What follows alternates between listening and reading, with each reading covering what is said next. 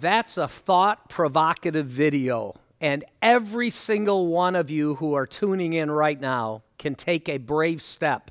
Maybe you know Jesus Christ is your Lord and Savior, and you're in sync with Him today.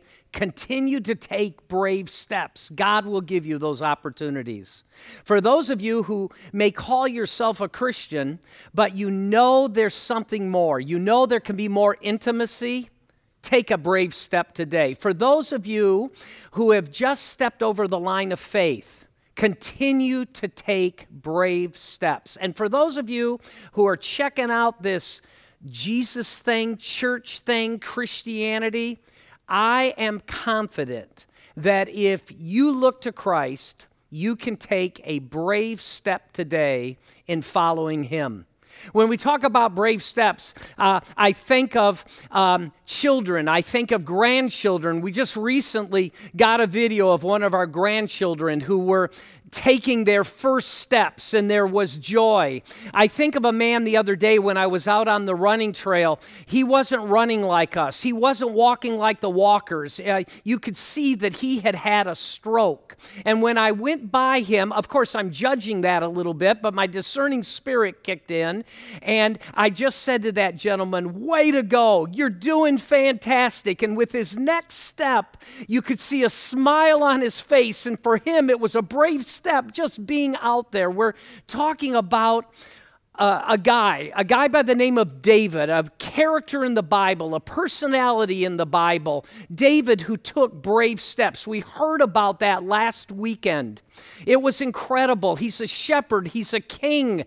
And when we were putting together something pre-Easter, when we were praying about that, thinking about that, we heard about another church that spoke about David, and we're taking some of their material and using it and applying it to us today. Last week, if you didn't hear that message by Shay, can I encourage you to just go to grumlaw.com messages, and maybe you heard that message and you need to hear it again. Just plug into that, and it will set your life up of being encouraged by God and trusting in God in a fresh way. Today, we are going to see that the ways of God are most unappealing and seemingly irrelevant when we are angry, feel isolated, lonely, and or afraid. Those three conditions that I just outlined, fear, anger, isolation, in other words, loneliness, have the power to undermine the resolve of even the most dedicated, devoted, and disciplined among us. Those three conditions can crash through and put a crack in our moral and ethical boundaries. Those three conditions that we can even call giants, those giants, if we let them get to that level, can contribute to our greatest regrets. And if we don't have a handle on them in the future, they can be part of future regrets. We feel compelled at times when we feel locked in and boxed in to do something, anything, and it escalates to a point that isn't healthy. It's not wise. We rely on instinct, whatever comes naturally, what's ever worked before, even though we know this time it may not work. We make decisions that complicate our lives. And the consequences are worse than the pain that's associated with the fear, with the loneliness, or feeling rejected. We do what comes naturally versus what we know could be the best. Let me illustrate it in this way. By the way, maybe you're sitting in your pajamas. Maybe you're in your living room. Maybe you're right now at your kitchen table. Maybe you're just getting out of bed and you popped us on. But right now, just do this for me. How many of you have ever gone skiing before? And some of you are going, "I don't like skiing." Well, there's something about skiing that will illustrate what I was just talking about, and it's this. It's the fact that when you're skiing, you should always have your weight on your downhill ski, and you should be leaning forward. But what we have a tendency to do is, in fact, to put our weight on our uphill ski, lean into the mountain, and inevitably we fall every single time. Well, David, who we're talking about, we can learn some lessons from him here because he was a legend. He was married to the king's daughter. One of his best friends was Jonathan, the king's son. He was a folk hero, and Saul, the king, initially brought him on because he saw that he brought value to the military. He had slain this giant, which we heard about last week. I mean, he was the guy, he was the dude, but the attention began to be drawn more towards David than Saul. And Saul was absolutely intimidated by this. He was jealous. He was insecure. At one point, he literally threw a spear at David to try to kill him. Now, because of this conflict, David could sense it. He stopped attending like the family dinners. And Saul knew that, and Saul starts asking questions. The king does. Where's David? How come he's not showing up? And Jonathan sees that there's a conflict going here, and he covers for David because they were like best buds. And Saul absolutely seethes. It's like, I mean, have you ever been around a person before that when they're getting angry, you don't want to be around them? Some of you are going, right now, it's the guy I live with right now. Look what happens in 1 Samuel 20, verse 30. It says this, Saul's anger, I mean, it's like his nostrils are flaring. It's like a bull. It's just flared up at Jonathan and said to him, you son of a perverse and rebellious woman. Do you know what that's actually saying? Right here, he's calling his wife a whore. By the way, these are probably the kind of scriptures that should be edited from children's Bibles. All right. You son of a perverse and rebellious woman, don't I know that you have sided with the son of Jesse to your own shame and to the shame of your mother who bore you? Right now, this wife is not going to win the popularity contest. As long as the son of Jesse lives on this earth, neither you nor your kingdom will be established. Now send someone to bring him to me, for he must die. Woo! At this point right here, Jonathan knows that there is a problem, and he goes and warns David, and David literally heads to the hills. And David's feeling alone. David's feeling afraid for his life. David's feeling rejected. David's feeling isolated. David is angry with what's going on, and David is afraid. And guess what? He panics, and he goes into survival mode. 1 Samuel 21:1 says this, David went to Nob, to Ahimelech, the priest. That's important to know about the priest. We'll talk about that a little later. Ahimelech trembled when he met him and asked, why are you alone? Why is no one with you? He's asking this question. Wait a second. You're a hero. You slayed a giant. You are the man. When you were 15 years old, you did something nobody else did. You caused an entire army to run away. What are you doing here right now? Why is no one with you? What was he doing? He was taking matters into his own hands. He was afraid. He felt rejected. He was feeling alone. He lied. He literally lied. He could have literally, because of the priest, remember I made the reference to the priest? He could have literally gone to the Ark of the Covenant where the 10 Commandments were. And it says don't lie, and he lies. And why do people lie? Because they're afraid, and being afraid alienates. Would you say that with me right now, wherever you're at? Wherever you're at and listening to this right now, would you say that?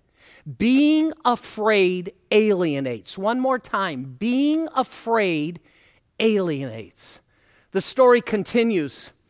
David answered Ahimelech the priest, "The king sent me on a mission and said to me, 'No one is to know anything about the mission.' Lie. I am sending you on. Lie. As for my men, I have told them to meet me at a certain place. Lie." There were no men. David didn't feel that Ahimelech could help him. And because of this decision, we'll learn later that this cost Ahimelech and a lot of families their lives. And if that isn't enough, the story goes on and it says, "Now then, David, because he's lonely, because he's tired, Ahimelech is literally looking at him and going like this, 'You do not look like a warrior. You look like you've been sleeping in places that I didn't think you slept in. Why are you alone?' He's hungry. He says, 'Give me 5 loaves of bread or whatever you can find.' But the priest answered David, 'I don't have any ordinary bread at hand.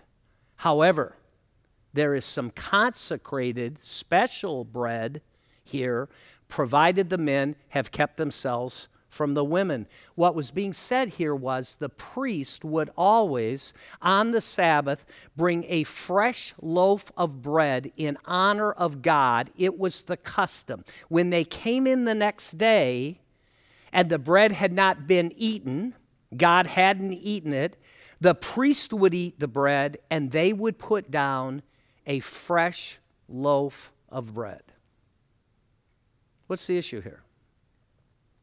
David began to lean on his own ingenuity. Do you ever do that?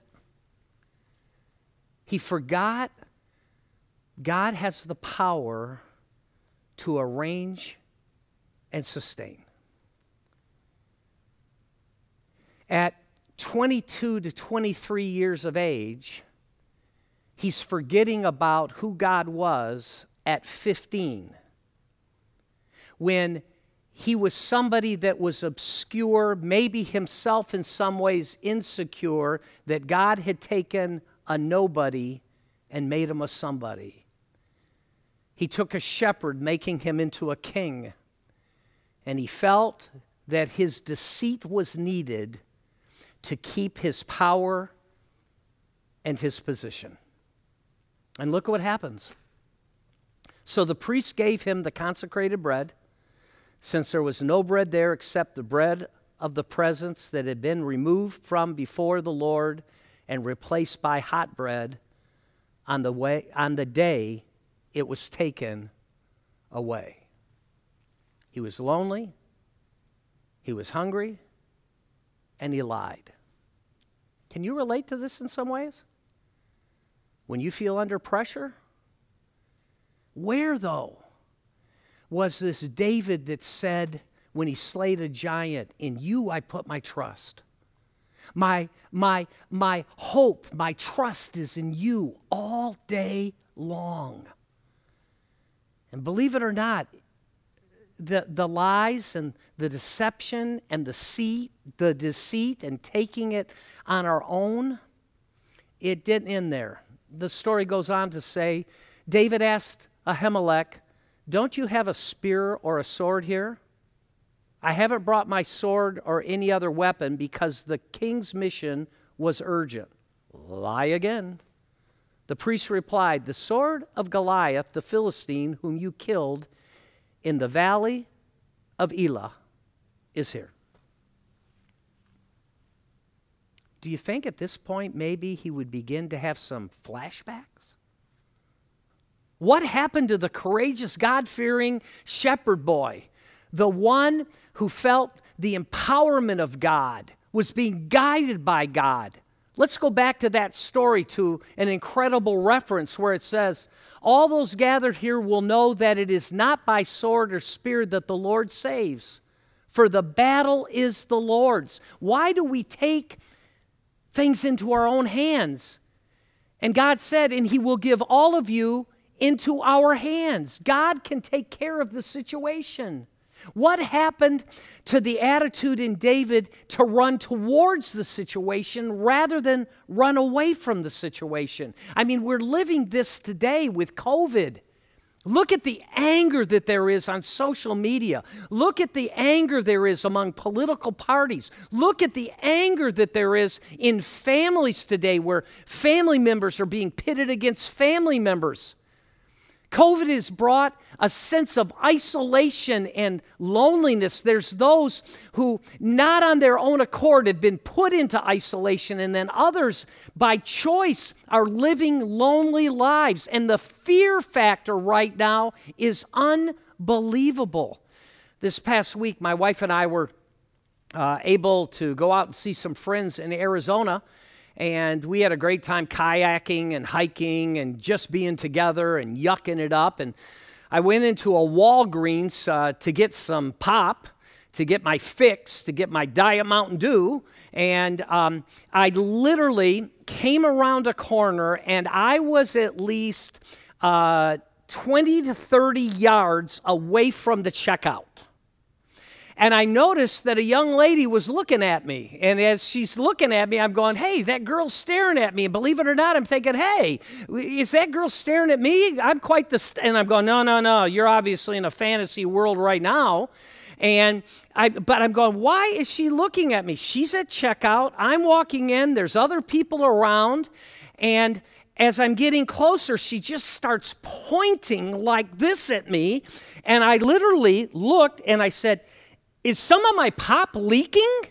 And she went, and I looked down, and the social distancing circle, I was literally maybe 2 inches off of it.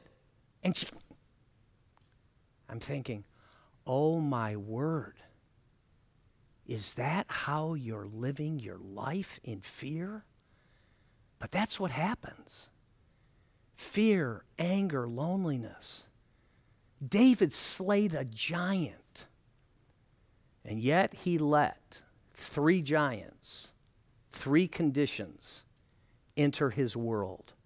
Why is it so easy to forget the defeated giants?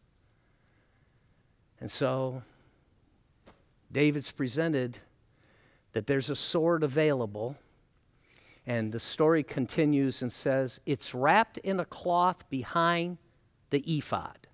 Now, the ephod was literally the garment that the priest would wear when he went into the temple. So in other words, the sword that God the priest allowed you to use to kill a giant, it's available. If you want it, take it. There is no sword here but that one. David said, there is none like it. Give it to me right now. Right there, he was taking matters into his own hands, and to the day he died, he had to regret this. He lied. He now had a weapon that had been used for God's purposes that now was not going to be used for God's purposes, and there was going to be a disastrous outcome. Let me make a couple observations here to help us in this process. When we need God the most, we're apt to lean in least. Let me say that again. When we need God most, we're apt to lean in least, particularly if we're lonely, if we're frightened, if we're angry. We run away rather than running towards. We opt for things that never worked before. Going back to the skiing analogy, years ago, I was taking on a regular basis, on a weekly basis, I was literally taking students skiing. And there was one girl that wanted to go skiing, and her parents always said, no, if she goes, she'll break a leg. We said, she's not going to break a leg. We're going to give her lessons, and everything will be fine. And I want to tell you, Deb was doing an incredible job. We taught her what to do. We taught her how to do the snow plow. We taught her how to brake. We taught her everything that she could do. And then she just wanted to go and ski on her own. And she's skiing on her own, and guess what? She went back to what came naturally, went through a snow fence, and broke her leg. One of the more difficult phone calls I've ever had to make. to parents who didn't want her to go because she was going to break her leg, and she broke her leg. Sometimes when we lean in least and we run away rather than run to, we opt for things that often lead to regret. Isn't it interesting that when others are not responding properly, when others are in that condition of loneliness or anger or fear, we can see it so clearly in others, but it's difficult to see in the mirror. We say to people, why are they spending money that way? Why are they in that relationship? Why are they sabotaging themselves in this way? And sometimes we do the same thing, and people say that about us. Why? Because we say, our situation is different. And if God were with me, this wouldn't be happening to me. There's a phrase I want to put up right now that says, it's easy to trust God when we have nothing to trust Him with and nothing to trust Him for. In other words, life is going really well. But it's harder to trust Him when something of value starts slipping away, a relationship. Maybe we get bad news medically. Maybe there's someone who passes away and we never anticipated the timing of that. Or another way to say it's harder to trust Him when something of value starts slipping away, when maybe we've put our trust in our financial plan and our financial plan gets disrupted. It's harder to trust Him when something of value starts slipping away, if it's power or influence or a relationship or a position. So David's got his sword, and believe it or not, he goes on the run again. So he's lied, he's been refreshed a little bit with food, and believe it or not, he goes to the Philistines, and he says he wants to be part of their army, and they do not trust him. And he went to an extreme that was unbelievable. He literally pretended, he faked that he was insane, started drooling and clawing at the wall. And he flees to a cave, finds a prophet, and he says, "What would God have me to do?" That'd be great to say the story ends there. The report gets back to seething King Saul that David had gone and seen the priest. And seething Saul authorizes the slaughter of 85 priests, including Ahimelech. And if that's not enough, Saul says, go back into the town of Nob and kill all of the adults and all of the children. And look what David says. Then David said to Abiathar, that day when Doeg the Edomite was there, I knew he would be sure to tell Saul, wow, I am responsible for the death of your whole family.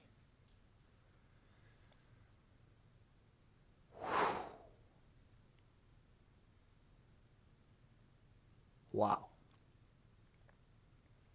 What can we learn from this? Taking matters into our own hands feels good. It just rarely turns out good. So let me ask you a question. Don't think about anybody else. And maybe your condition right now isn't loneliness, fear, or anger. But in light of what we're going through in culture today, I believe that one of those conditions are impacting all of us. And so I want to ask this question. What is your loneliness, anger, or fear causing you to consider that you've never considered before? Because you're isolated, because you're doing it on your own, because you're angry, because you're fearful, what is that causing you to consider that you've never considered before? And if you were to be honest, you would say, I can't believe I'm even thinking this. Don't go there. Let me ask another question. Who is your loneliness, anger, or fear causing you to consider that you know you shouldn't consider? Who are you running to that is not giving you the advice that you should be given? Who is it that you're hanging out more and you're developing a relationship with, and you know that would not be the wisest? Let me ask another question. Who besides you do your considerations put at risk? Ooh. Who besides you do your considerations put at risk? David didn't think about that. When he ran, when he was in a cave, wondering what was going to be going on, with what you're considering right now, does it impact your husband, your wife, your children, your grandchildren, those that you work with? One more question. What advice would you give somebody who is you? Well, David did come to his senses, and here's what David said in Psalms. And if you want to learn more about the life of David, and by the way, everything that I've detailed in this story, you can find it in 1 Samuel 21 and 22. But referencing right now Psalm 9 through 10, David came around and he said, the Lord is a refuge.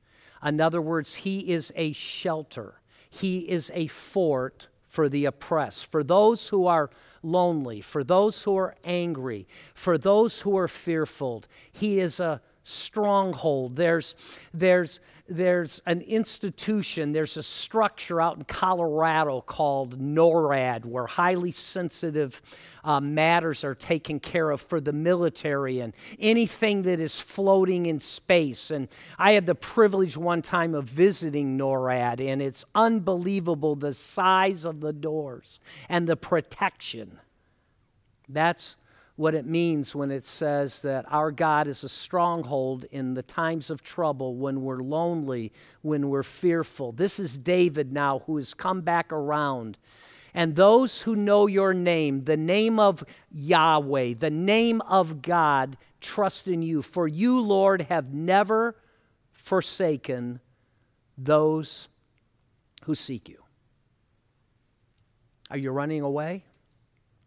It's time to run too. When we do it on our own, the outcomes are normally a disaster. David thought that he had been forsaken, but he was mistaken. When you feel forsaken, you are mistaken. And don't make that mistake. David's greatest descendant, name above all names, Jesus Christ, says in Matthew 11, come to me, all you who are weary, all you who are fearful, all you who are lonely and isolated yourself and burdened, and I will give you a rest, a peace that passeth all understanding. Take my yoke. Let me, a yoke is a harness that was used in farming to bring cattle together. He says, let me walk with you, upon you, and learn from me, for I am gentle. I am humble in heart, and you will find rest. The very pressure you're feeling in your anger, in your isolation, in your fear, you can take a step today, a brave step, and find rest at the deepest level of who you are, your souls. For my yoke, it's not heavy. You don't have to carry this alone. And my burden is not burdensome. It's light. Will you take a step today, a brave step? Where do you need to be brave today? I remember years ago rappelling, and rappelling is where literally you jump off cliffs. And you put a harness on. I'm not going to go all into all the technical terms. And you have a carabiner, and you take a rope that's put off on a secure point on top of the cliff, and you bring it through, and then you have a safety rope down below with a belayer. And there's some people that they just do it naturally. And when I was working with students, there would always be those that'd be the first in line. They immediately wanted to do it. There were some that needed some coaxing and some encouragement to do it. And then there were some people that said, I'm never going to do it, and I can't do it, and this isn't for me. And it's one of my greatest joys in ministry, particularly in student ministry, is to get someone hooked up that never thought that they could do it. They were going to do it their own way, and all of a sudden, we hooked them up, and they're standing over the edge, and there's finally that point where you have to push off and jump, and you can see the fear in their face. You can see they've never done something like this before, and then finally they release, and they start going down that cliff, and you see the joy when you let go, when you take a brave step of not doing it your way and holding on and doing it God's way. You'll experience a freedom and a peace that passes all understanding. What giant do you need to kill? Is it anger? Do you need to have somebody in your life that gives you a code word when you're starting to stick your nostrils out and everybody sees it and you may realize it, but maybe that's the giant you need to kill. For some of you who are lonely right now and isolated, how can you engage? Get involved with a life group online. Reach out to some other people, and whatever your comfort zone is, get together with some people. And then fear. Fear. Perfect love casts out fear, and knowing Jesus Christ will bring you peace. Not a burdensome attitude, but life in Christ.